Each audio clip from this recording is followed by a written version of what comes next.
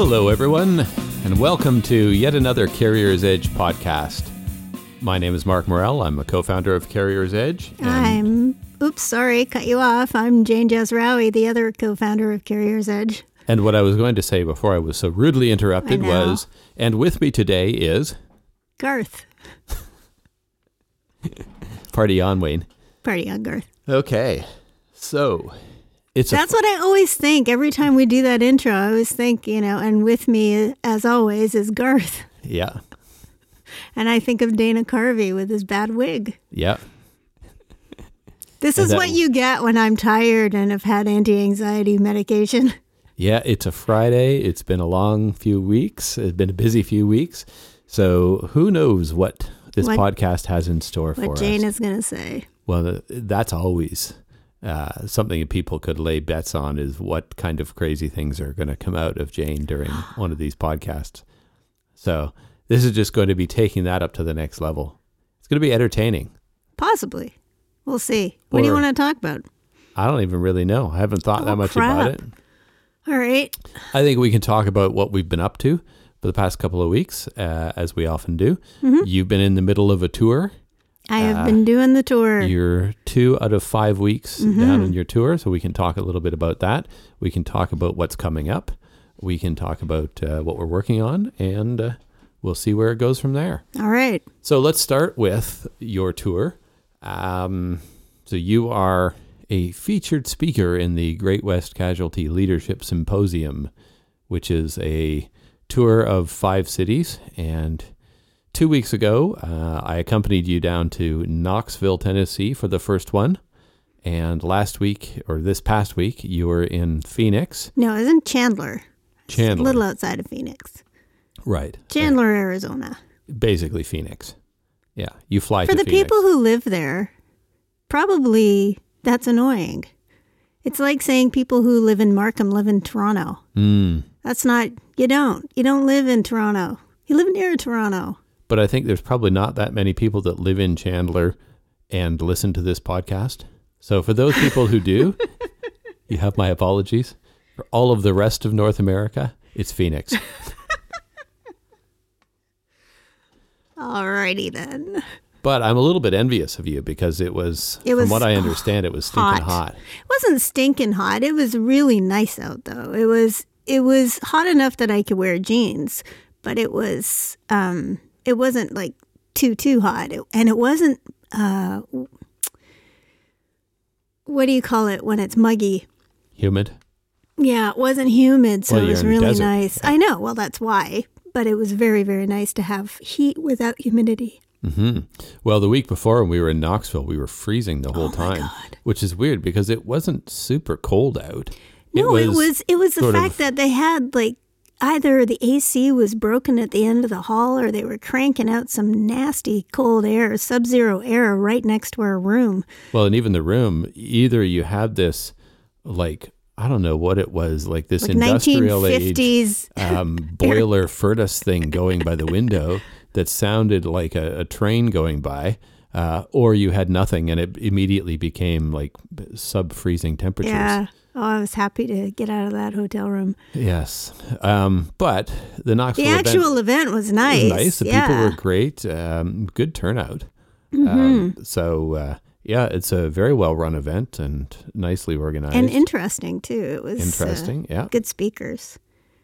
Mm-hmm. I unfortunately am not as inspiring as a couple of the other people who are, some speakers do tours and, that they do the same speech over and over again and because they've written a book. So the speech goes with their book and they can be very, very motivational because they're not really, they're not doing what I'm trying to do, which is talk about, how Best Fleets is improving trucking. I'm not making people cry with the stories of good HR. Well, yeah. So I'm sandwiched between, people are bawling because, this one speaker, Kevin Brown, is talking about his child with autism who has managed to overcome all of these things and, how to be a hero in your own life. And then after me, right after me is a Navy SEAL I can't compete with the Navy SEAL. It was a little intimidating at first, but now I'm okay with it. It's like not everybody can be inspiring all the time. I have just as valuable information. Well, and I have many thoughts on that because I attended in Knoxville partly to see what it was all about. And so I sat through all of those speakers. The only one I didn't see is the SEAL who was after you because we had to go. He was very good. I get the idea of what those kind of speakers are like. But what I found is, and I've seen this, I go to enough different conferences, enough different events to get a sense of how to program these things in a way that's going to be really valuable for the audience. And there's certainly events that are really well organized and some where they really don't have much in their speakers. And what I found is that you really need to have a balance of all of those things. So you need to have somebody at an industry event, you need to have somebody who's doing the economic side, who's talking about the broader economic indicators and where the markets are going, where the future of the industry is going, all of that kind of stuff. That's valuable. And everybody that comes to those events wants to hear that input. You also need somebody who is going to give you some meat and potatoes, things that you can do that you can take action on when you leave and when you head back to the office. And, that's the stuff that when you come back from there after the sort of great aura wears off of the event, you say, okay, so I'm going to put this into practice. What do I do? That's the speaker who gives you that kind of stuff. And then you need some speaker who does that motivational rah-rah thing, make you feel good about yourself and fill you with positivity, which gives you that motivation to act on all of those things that the other speakers are delivering. So there's sort of three main elements that most conferences include. And at this one, you're that meat and potatoes speaker. You're the one who's saying, okay, here's what you can do, A, B, and C. Go back and think about this. Here's a question to ask yourself. Look at this. And that's something that they can go back to the office and immediately start thinking about. Or on the drive back home, if often they just drive to these local events, they can start thinking about that. Yeah, what do we do about this? What do we do about that? Whereas the motivational guy, there's nothing you can act on after those things. And I enjoy those speakers. They're good speakers if they do it well and they've got a good message and stuff. But what do you do with it? If Kevin was a good speaker and had a good presentation and I could relate to it, but what do I do with it? If I'm now heading home, there's no action item for me based on his presentation. They're enjoyable, but you got to have a balance of those things. So this one is a little bit different in that there's a lot of those kind of motivational ones and less of the meat and potatoes. Actually, I would disagree because there's three of each. So there's me, the guy from Bendix, and the ATA. Well, the ATA guy is the state of the industry. That's the economy So guy. there's three these are the information, meat and potato stuff, and then there's three, Bob McCall, I think, and then Kevin Brown and the Navy SEAL, whose name escapes me. So I thought that was a very well done conference. I really enjoyed listening to all of the different speakers, and they're different. It's interesting because in trucking, you go to a conference and if it's a lot of a lot of insiders, so you're hearing the same people or like people that that are in trucking, you tend to hear the same thing over and over again, and there tends to be a style. So it was nice to go out of the box. It was nice to go and see, okay, here's someone who's talking just about being a leader, or someone who's talking about just about, their experiences. And so it was, I think it was because it was the first time, because I'm not a speaker. I'm not a professional speaker. I speak because I have something to talk about. And I have done lots and lots of speaking in a training context. So I've done that. But I've never been really exposed to other speakers who do speaking for a living. I don't do speaking for a living. I do it to promote my program. And it was a little intimidating the first time. Plus the fact, oh man, there was a couple of things. The first thing, there was a really good mock trial. And the mock trial involved someone who had gotten injured, and they were detailing all the injuries. And oh man, just like big pictures of what the injured organ looked like, and it was kind of a little off-putting. But it was part of the not the defense, the other side, the plaintiff argument. Yes, the prosecution or the plaintiff. Yeah, that's what it was. And I had a car accident when I was 21, and I didn't have the extent of the injuries, but some of the injuries were the same injuries that I had. And I had never really heard them talked about that way. So I was kind of getting kind of a little woozy just because it was, and you're sitting next to me going, "Are you okay?" "I think so. I'm not sure." So that was a little overwhelming. And then Kevin Brown talking about, based on his book, and he has a son with autism, and that is also something that we have in common. So I have that all going through my head. And so by the time the next day is like, oh my God, can I even speak properly? So it was, now I'm good. I'm used to it now. Well, the funny thing I find with some of these motivational people is they can be really powerful and very affecting the first time you see them, but then you see them the second time and it's like word for word the same speech. Like they press play on it. But you do that too. It's amazing. But what it does is it kind of makes you realize that, it's a very calculated delivery that's designed to create the effect that it does. And it kind of loses its power. By the time you finish this tour and you've heard these guys press play and do their speech 4 or 5 times, you can be like, yep, okay, well, he's coming up to the part where everybody cries now. Yeah, there it is. And I know that it doesn't diminish the power of the speech. No, I'm not saying that it makes it a weaker speech. It's just there's a real wow factor the first time you see it. And I've seen this. I used to see this in the music business a lot, that people would go to see a band and they'd be blown away by this band. Oh, they're so amazing. They're so much better than us. But after the second or third time, you start to go, wait a second. What about this? And what about that? And you start to realize that they've got a really big, powerful front, but behind them, they're just sort of a regular show. And it's not this otherworldly thing that you could never hope to achieve.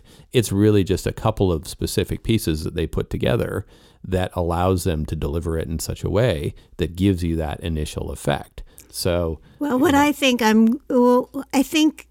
that's kind of where I am now. Is now I'm looking at it and going, okay, so how are those things being incorporated, and what can I learn from that for our speeches?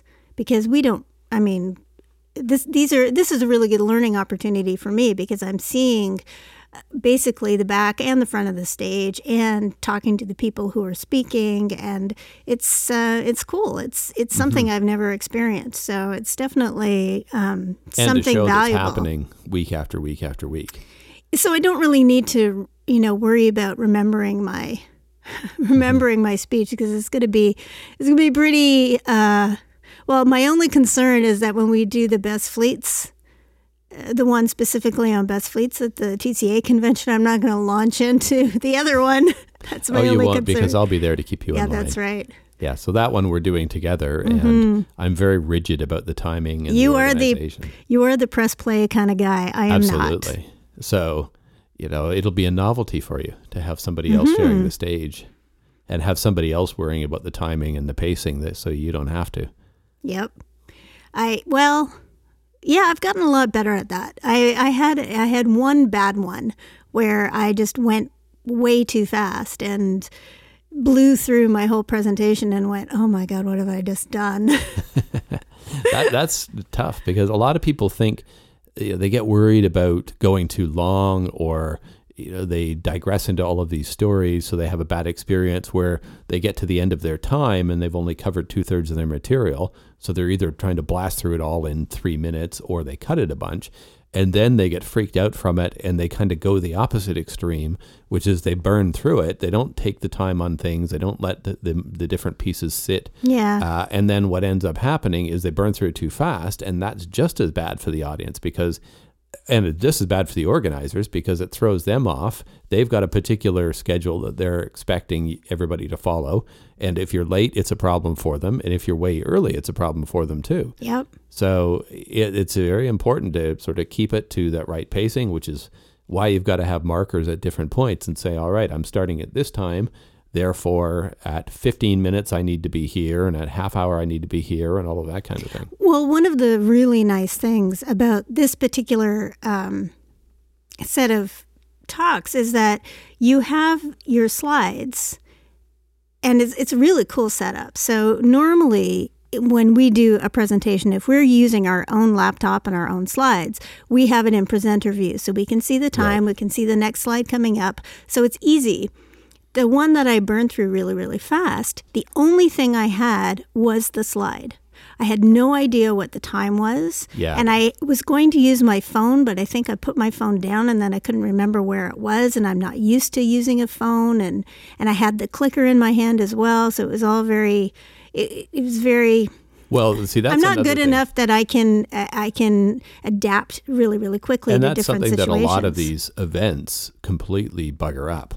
They set up the speakers for failure because they don't allow you to do that. PowerPoint gives you a ton of tools to help you with your presentation. With that presenter mode where you can see the slide that's coming up next, you can see all of the other slides in the deck, you can see the time, like a clock, you can see the elapsed time. There's all kinds of things that you can do if you use presenter mode. But a lot of these events, what they do is they have the main slides in behind you, the main screen behind you, and they'll have one monitor that's also mirroring that. So you only see the current slide. And then the laptop controlling it is way the hell off to the side where the AV people are.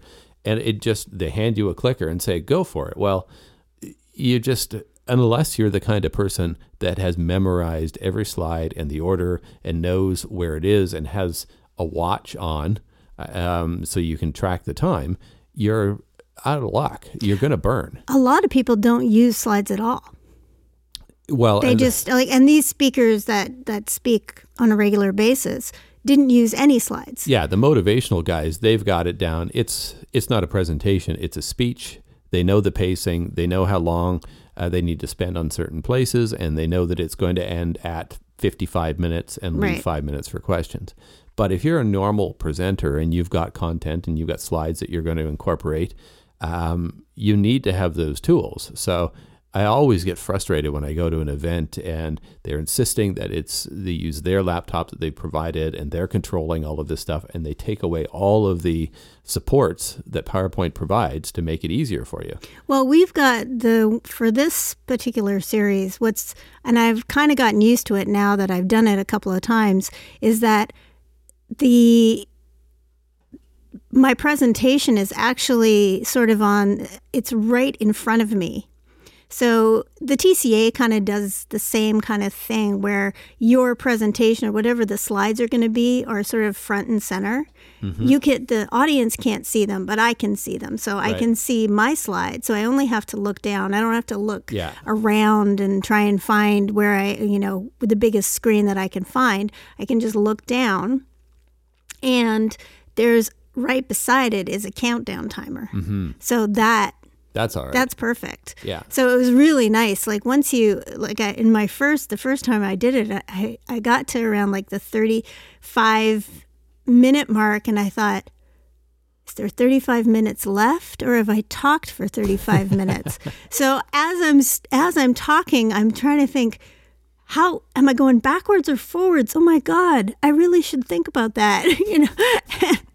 And then you lose your train of thought. No, I didn't actually. I was really good. I was just like having this other conversation with myself in my head going, crap, what way is it going? And I figured that I would look back, I'll glance back at it in a minute, and I'll know. If it's in the 20s, it's counting down. If it's in the 40s, it's counting up. But that's part of my own issues, is that I'm a little dyslexic. So even if you tell me something, I think it's funny, my chiropractor does this to me all the time. Lie on your left side. I'm like, I don't know what that is. Other left. Well, I start turning and he's like, no. And what I want him to do is say, turn and face the wall. But he'll never do that. He'll only turn it to your left or turn on your right side or whatever. He never does the same thing. And he always just laughs at me. And I'm like, tell me to face the wall. That will help me. Well, or there's a wall on each side. Face this way and point. Then I know what's going on. It's the same thing with exercising. So people will say, do this with your right, on your right. And what I've found is really good is there's a particular exercise video that I use where they say, use the front leg.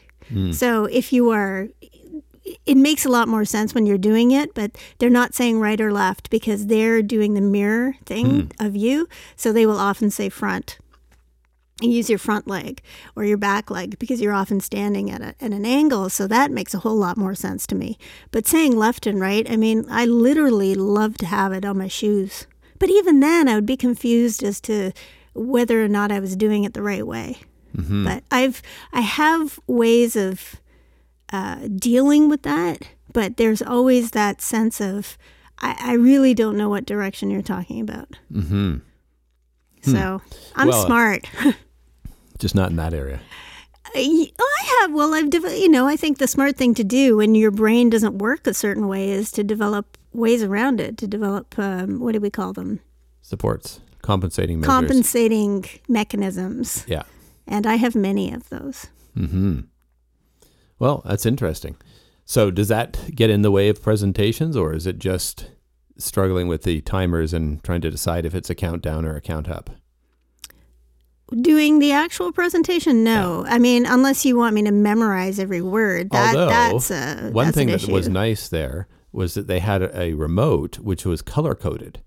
So it wasn't, often they've got buttons, sort of forward and back buttons, and you press one, or it can be, what's weird is sometimes it's an up and down, and the up button is next, and the down button is back, and sometimes it's the opposite, where up is back and the down button is next. So the fact that they had color-coded, green button goes forward and red button goes back. And I like also, the green button is way bigger than the red button.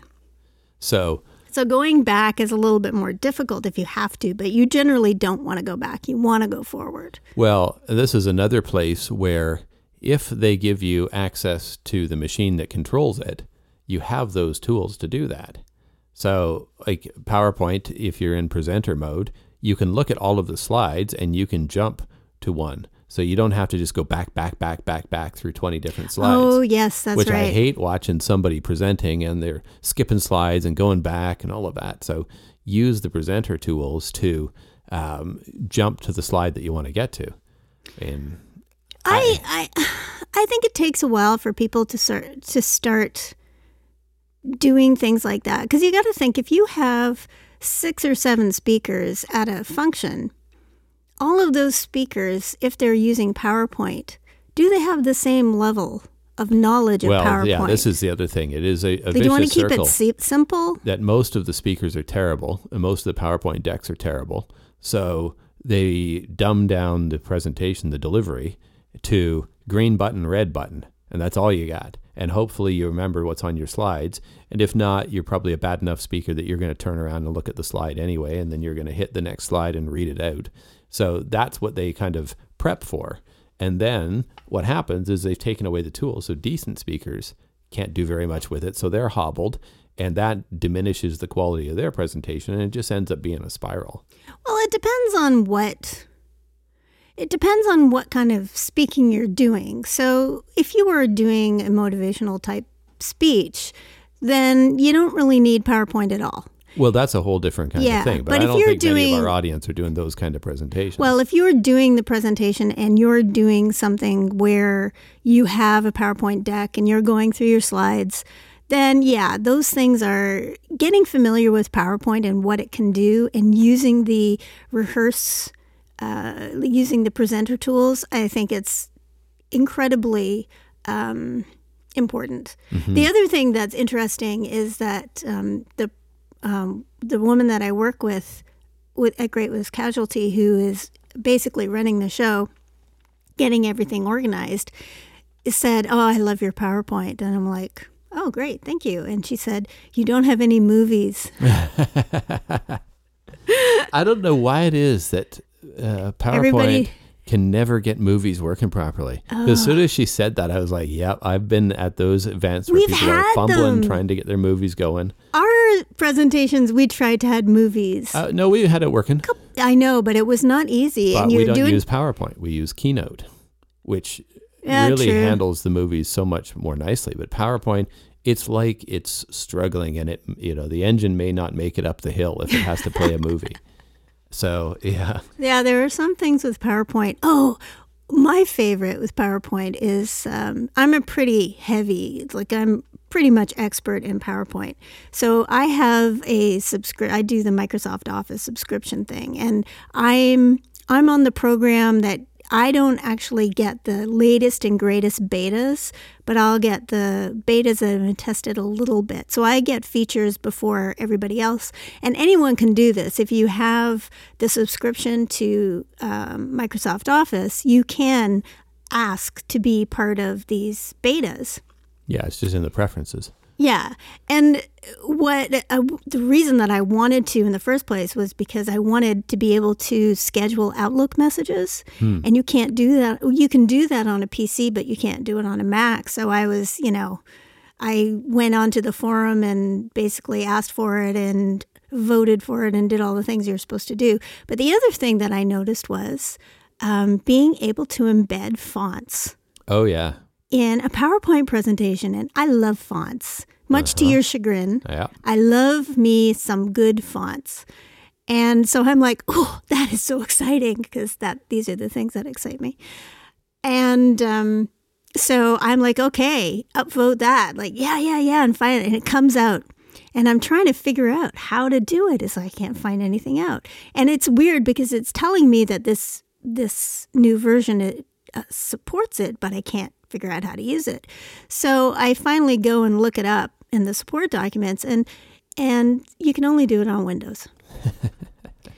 And I think that the entire universe let out a huge groan, because the people who are making fonts and who are designing PowerPoint to make it look really cool are not using Windows. Yeah. They're Mac heads. These are graphic artists. They're not using Windows. Well, there may be a few, but it's Mac. So Microsoft has decided in its wisdom to make graphics better for Windows, but not Macs. Well, they have 5 times as many developers on the Windows version. So it gets to the Windows version first. And if it's popular, then they'll move it over to the Mac side.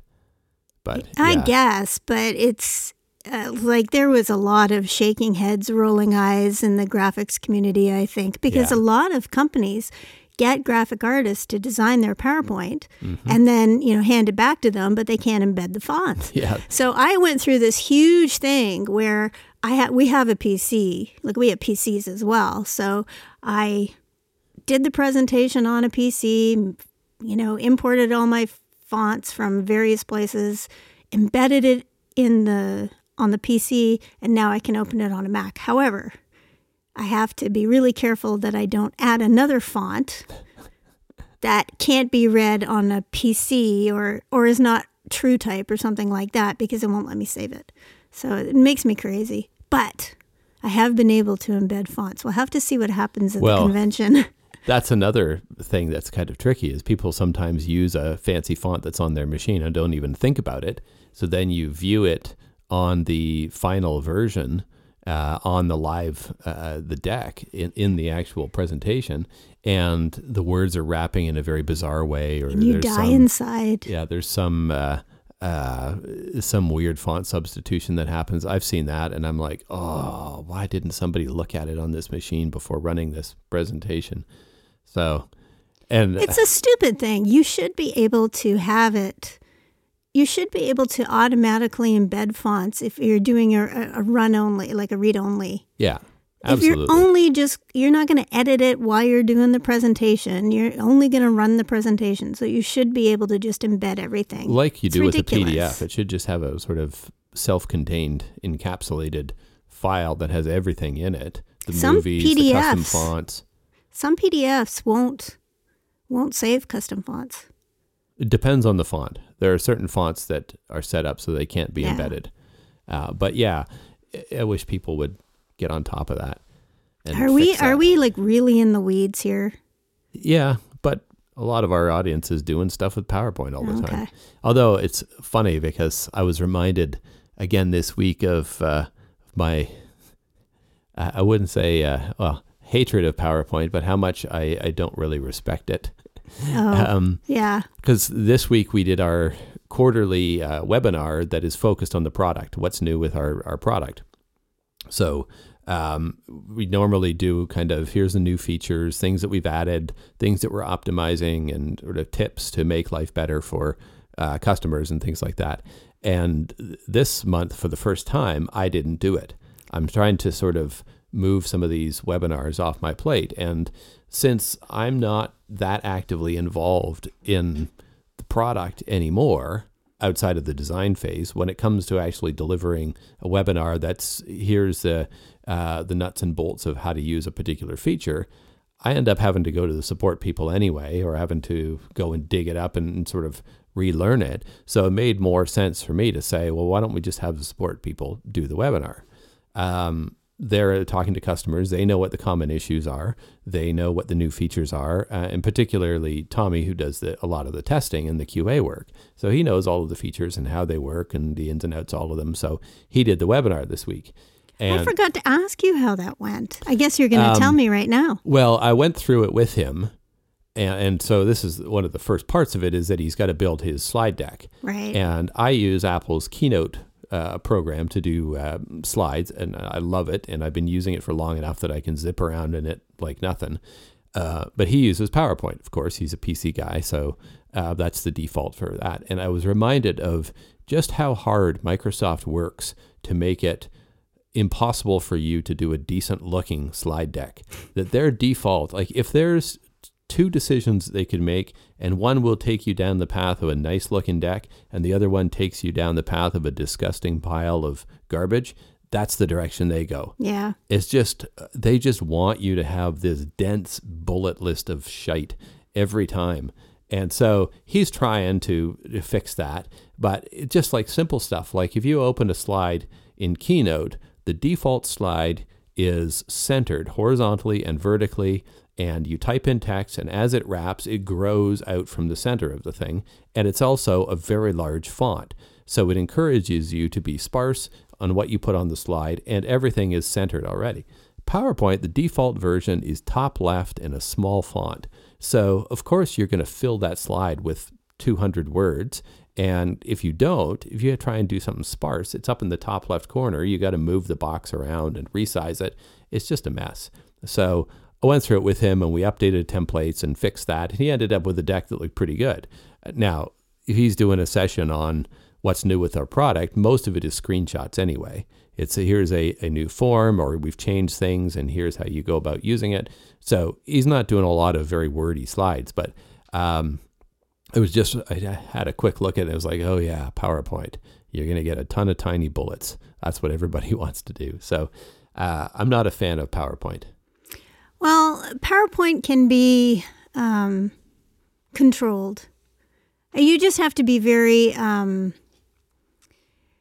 trying to think of the word, you have to know what you want. You have to be very, okay, I know that you want to give me 50 bullet points, but what I do is I go into the slide template and I start removing, the slide layout where you have like 5 different bullets and it goes down in size every time. I remove the bottom 2 or 3, so they're not even there anymore. Mm-hmm. But I also go in and delete things that I'm never going to use, and like the weird sideways things that you can have. Like, why would anybody want to use a sideways that's the key text? thing, I think, is getting in there and cleaning up the templates and then relying on those templates and not thinking that you've got to fill every slide. Yeah. So, we often only have one sentence on a slide or one picture on a slide, and I've decided, and I think we've made a conscious decision a few years ago to just make them white. Like, forget the backgrounds. Yeah. Our background is white, and the content is what is supposed to draw your eye, and that's it. Yeah. So. Yeah, it's much and simpler. my cool fonts. That's what's supposed to draw your eye.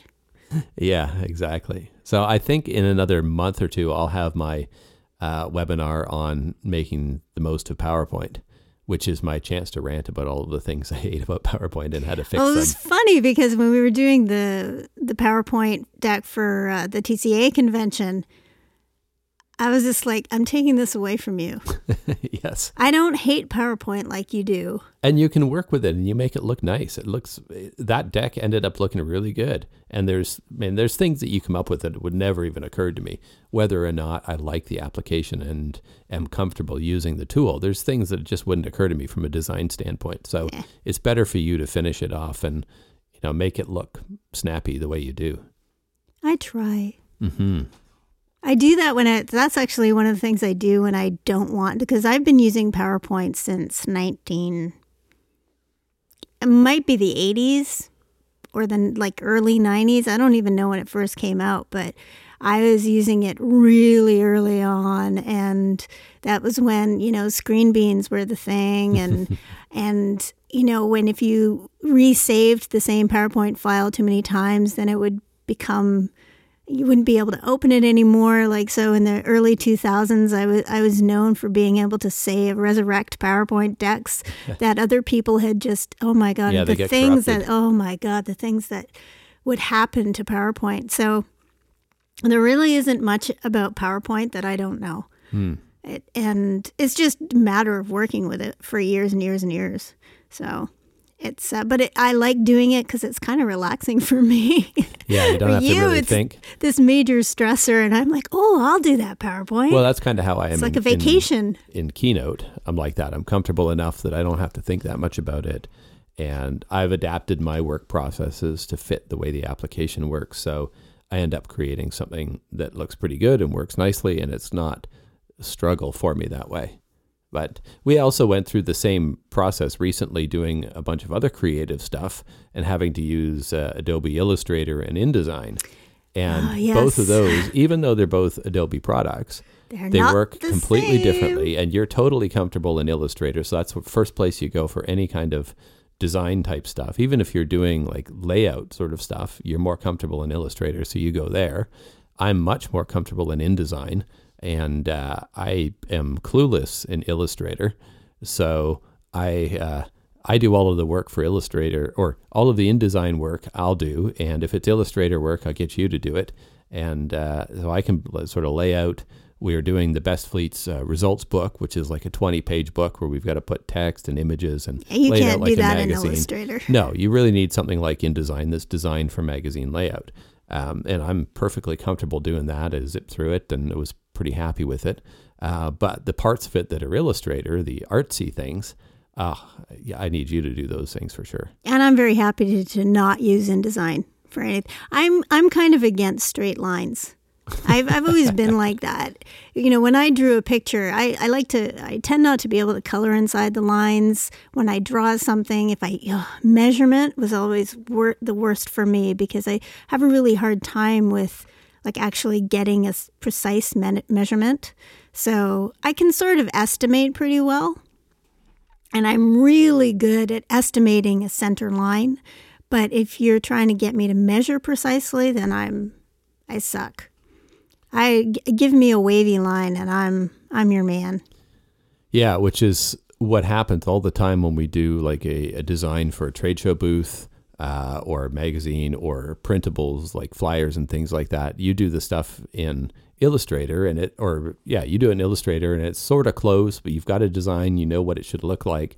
But then I have to rebuild it in InDesign because we have to have all the dimensions precise. Because if we have, like I just did, we did the booth for the TCA convention. It's going to be basically a 10-foot wide picture. And if something is off center or not aligned, when it's blown up to that size, it's going to drive us crazy over this. Even though it's only 6 hours of exhibit time, you're going to see it and you're not going to be able to unsee it. So I know. I'm going to have my hand over it. Yeah. Do not look here in the center of this booth that I've messed up. I have to get all of those details and drill down into the InDesign file and clean it up and make sure it's all precise. But they give you lots of tools to help with that kind of stuff. And once you've used it a little bit, you can get around pretty quickly in that. So I think our booth is going to look very nice. I'm looking forward to that. Mm-hmm. And that's, I guess, what we've got coming up in the next couple of weeks is finishing up that, picking up the Best Fleets results books and our new flyers and getting all of those things done. So by the time we actually get to the convention at the end of March, we can kind of relax. All the hard work is done. Not quite, because I'll have two more trips after that. Yeah, so. But you'll have done the speech 3 times, so you'll be able to do it in your sleep by then. And what's really nice is that we have coursework happening. Yes, we got lots of product stuff that's on the go, and we'll get to that in a bit. But there's one other thing that I wanted to talk about, going way back to the Great West speakers. And one of the things that happened there, you mentioned it briefly, but the mock trial.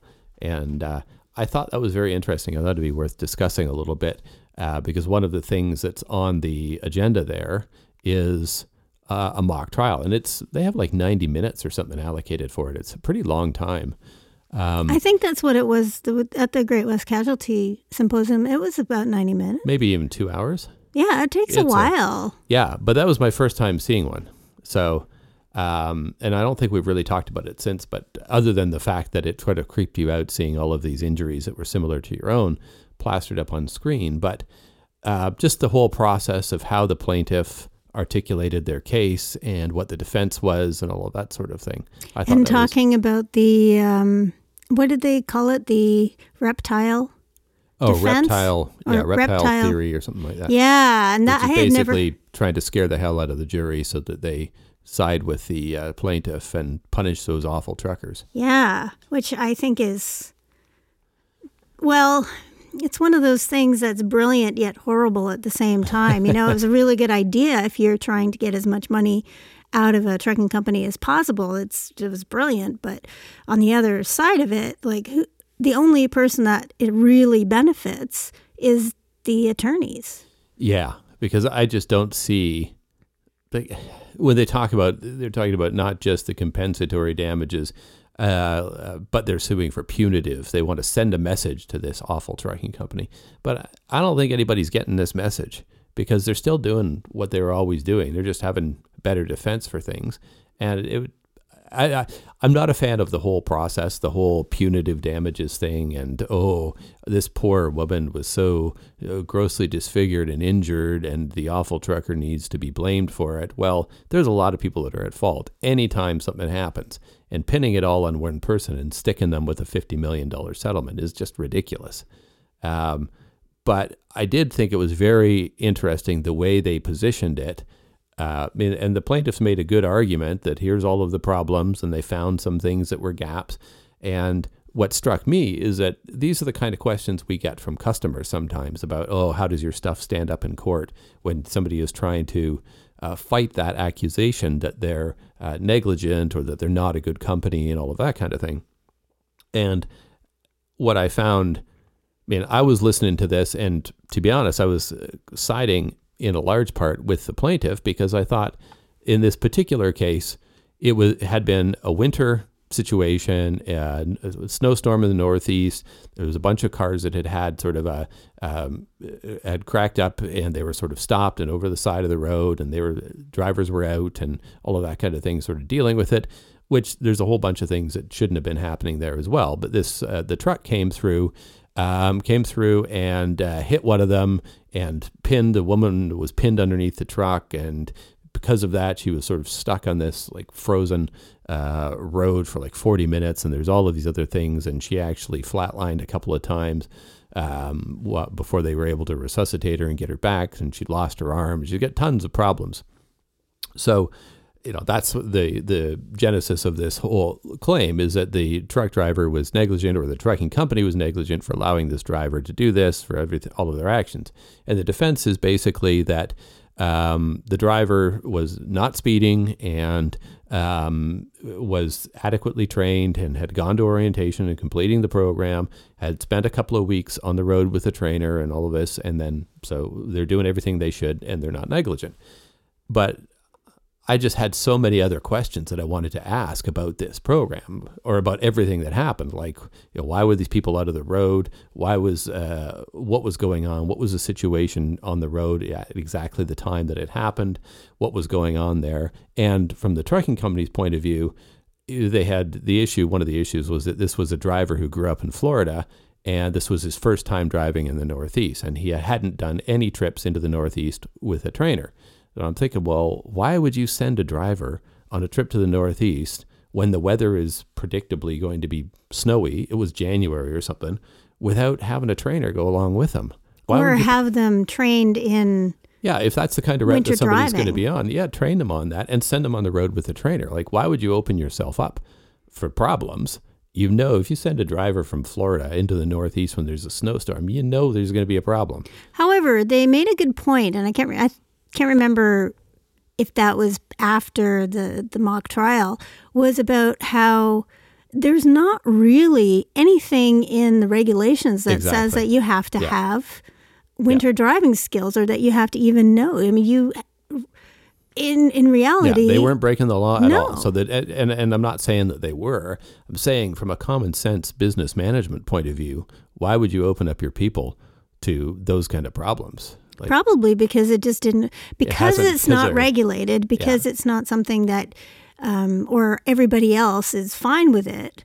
And you know what? A lot of people who don't drive in snow don't realize what it's like to drive in snow. And the people who do drive in snow don't think about it either, because it's just, when you've grown up driving in snow, that's just something you do. Yeah. So when you don't drive in snow and you don't realize the dangers of it, then you think you can drive normally. So there's a lot of sort of unspoken assumptions about snow that people have when they live in snow and when they don't live in snow. It's on both sides.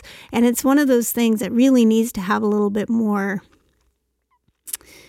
attention paid to it. I mean, we get a lot of drivers here who come from warmer countries where they don't have snow. And in Canada, there's much more, it can be a little bit more, because when you're here, we all know when snow falls, I mean, even when rain hits, the people, you can tell the people who don't know how to drive in it.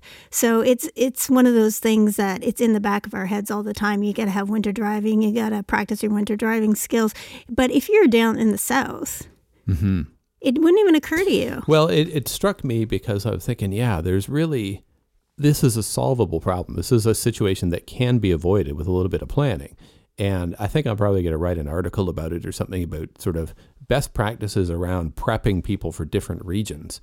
Because it's a similar situation that if you got somebody who grows up in a rural area and, someplace that isn't that heavily populated, and that's where they get their CDL and that's where they're driving, and then they get put on a run to New York City or they get put on a run into Los Angeles or Chicago or something, that's just as dangerous and is just as stressful for them. So you really need to have a more focused training program for these people that includes the theoretical stuff. So a course on winter driving or a course on dealing with cities or heavy congestion or whatever that new situation is. But then they also need some time on the road practicing it, or with a simulator if you have one. But really prep these people. I mean, you think about it. If somebody's going to drive a different kind of equipment, if they're going to move from dry van to flatbed, they get put into a training course. You don't just stick them in the truck and send them off. Right. You put into a training course. There's practical elements. They often get road work. And it's the exact same thing that the airlines do when a pilot moves from one type of plane to another. You get all of this practice. You get certified in that type of stuff. You almost need the same kind of thing for drivers. You're certified to drive in the winter. You're certified to drive in congested cities. You're certified to drive, I don't know, somewhere else where there's going to be a disaster area where there's floods, something like that. So all of these things are not that complicated to build. There are known commodities. It's well known how to survive, how to do well in those situations. But you just have to have that program to get it ready and teach people about it. And then I would say that if somebody has got that kind of a program, it's a whole different situation. If they do end up in court, well, look at all of the stuff that we've got. Here are all the things that we did and to prep for it. And, I keep going back to the example of looking at the situation, the we've talked about it before, the program that Bison Transport uses, where they have coaches that identify what the issue is. They put together an individual plan for each person, that's training, that's coaching, that's road work, whatever the case may be, and they address it as necessary. And if somebody doesn't come up to speed, if they don't learn the way they should, then sometimes they're not a fit for the company, but they have these individualized plans that work, and it solves a lot of problems. So I came away from that mock trial really sort of fascinated by the process. I had more questions than I got answers to, that's for sure. But it really got me thinking about sort of best practices and creating different programs and things like that, and how people could be packaging their different, I guess, job descriptions or the type of work that they're doing, rather than just saying, okay, you're a dry van person on this particular customer. Well, what's the area that you're going into? What are you dealing with? How well are you prepared for it? All of that kind of thing. Which is something that you're supposed to do when you're preparing for a trip anyway. Mm-hmm. That's one of the things, what is this route? What is the parking situation like? What are what kinds of things are on the way? What should I look out for? What fuel stops should I make? There is that. Yeah, what's the weather going to be? And what the weather is going to be is part of it. And this was one of the other questions that I had. Like, this driver in this particular crash, the driver wasn't speeding, but it was heavy snow and whiteout conditions, and he was going 45 miles an hour in a 55 zone. So yeah, he wasn't speeding, but still 45. He was at the upper limit 45 of driving. Yeah. In a snow-covered road like that, that's a little quick. So what else was happening? Like, why was he doing that? Why was he going that fast? Why wasn't he just pulled over and stopped? Why not wait it out? So what was dispatch telling him? What was the situation with the customer? What was the customer expecting? Is he feeling pressure to get this thing delivered? Was this driver driving like that because it was just complete ignorance? Or was he feeling pressured to go beyond what he felt safe with? So I have all of these different questions that, things that I would have asked if I was cross-examining, or things that I would have pointed out if I was a defense person or something like that. So really got me thinking. I found it quite interesting. Is there a mock trial at the convention? I don't think so. Oh, okay. I thought you said something that made me think there was, but... Yeah, I don't know. I'll look now. I don't... Because if there is, I may go to it. Yeah. Yeah, I find them very fascinating. So that's all of the thoughts and things that have been happening over the last little while outside of, sort of external to the business, happening inside the business. You mentioned that you've got a bunch of coursework that's still happening. So you got some people that are working on some new titles, and what's happening there? Well, we have a harassment or a workplace violence storyboard. So once I have to review that. So once we start getting that finalized, then I believe Julie's starting to put it online right now. So that should be like a couple of weeks, maybe 3 weeks. Nice. So like mid-April it should be done? Yeah. We're also working on some more translation. So... Well, you got the Spanish. I did the recording session this week. Yep. Spanish FSMA and the HOS updates. Yep. So those should all be coming. I'm trying in the next to schedule in 3 weeks. Denis to do some French HOS updates. Yeah, before he goes off on one of his jaunts. Yeah. Where are we at with US forklift? Is that happening too? Julie is also working on that right now. She's taking. Yeah. There's a problem with with stats in Canada. And what I find is that whenever I try to find stats about traffic or road incidents in Canada or accidents or anything like that, it is really brutal to find good ones or find ones that are actually up to date. Mm-hmm. So sometimes I just use them from the U.S. Mm-hmm. So I got a message from her a couple of days ago saying, "What course do you want me to do? Is this the U.S. course?"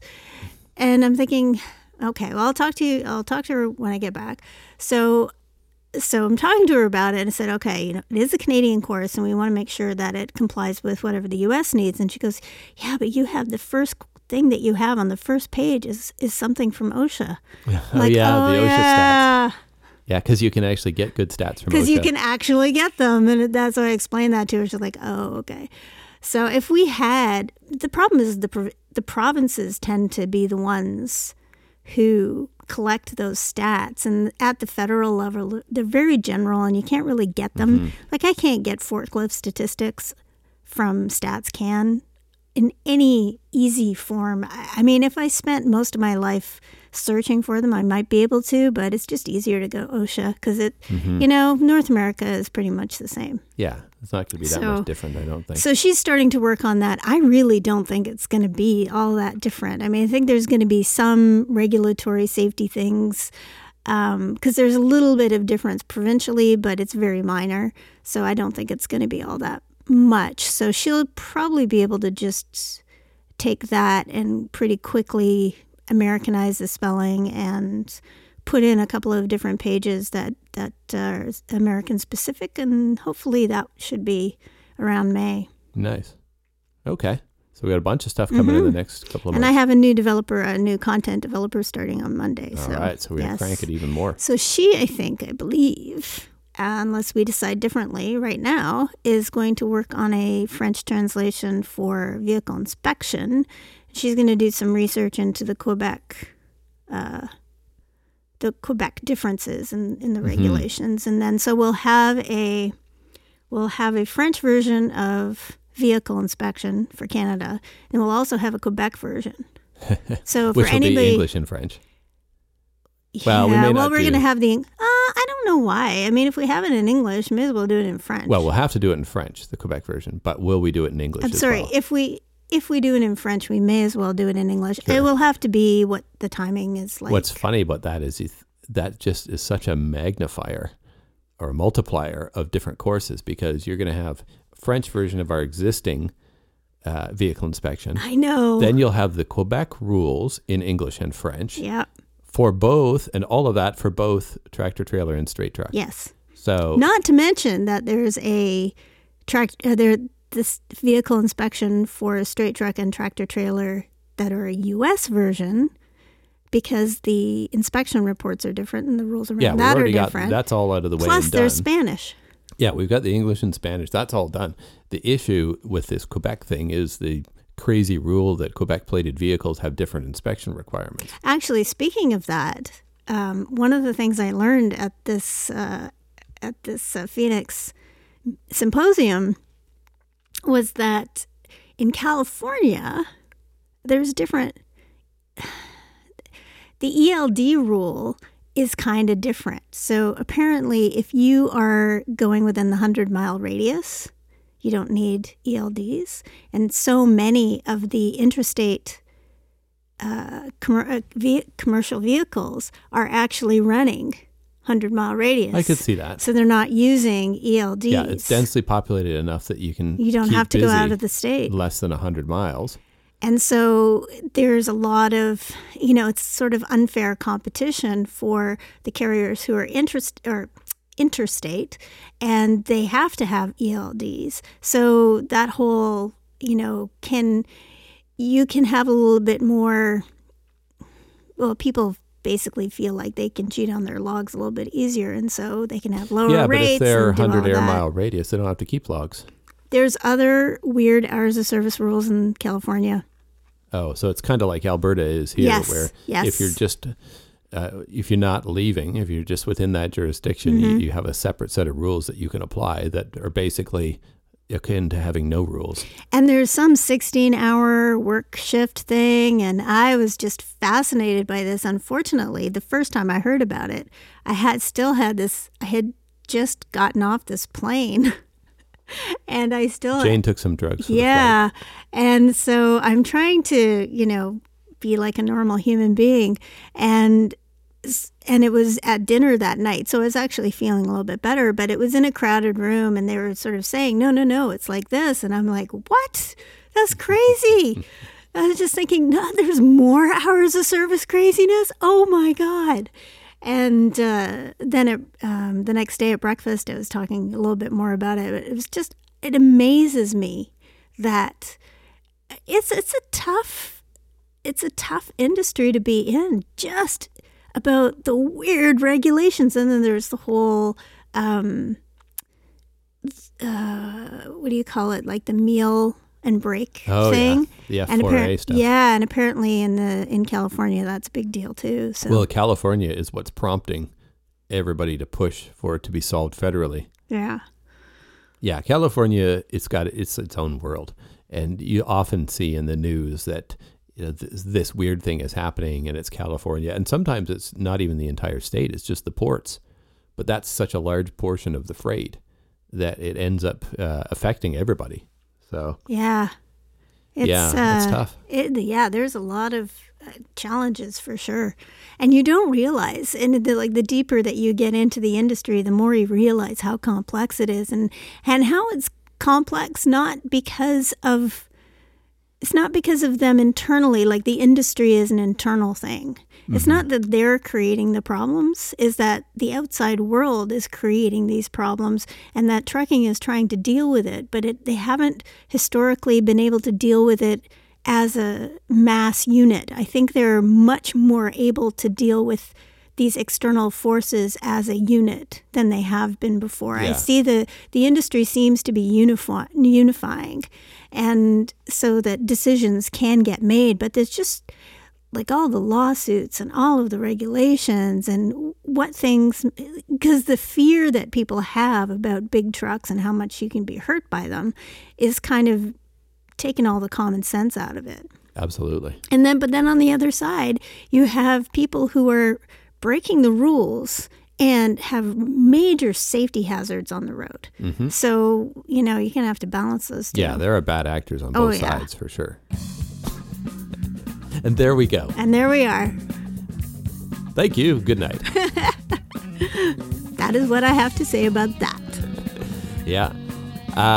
Well, I think that kind of wraps us up. I don't have anything else to go through. All right. So, thank you for listening, everyone. Thank you, and have a good day.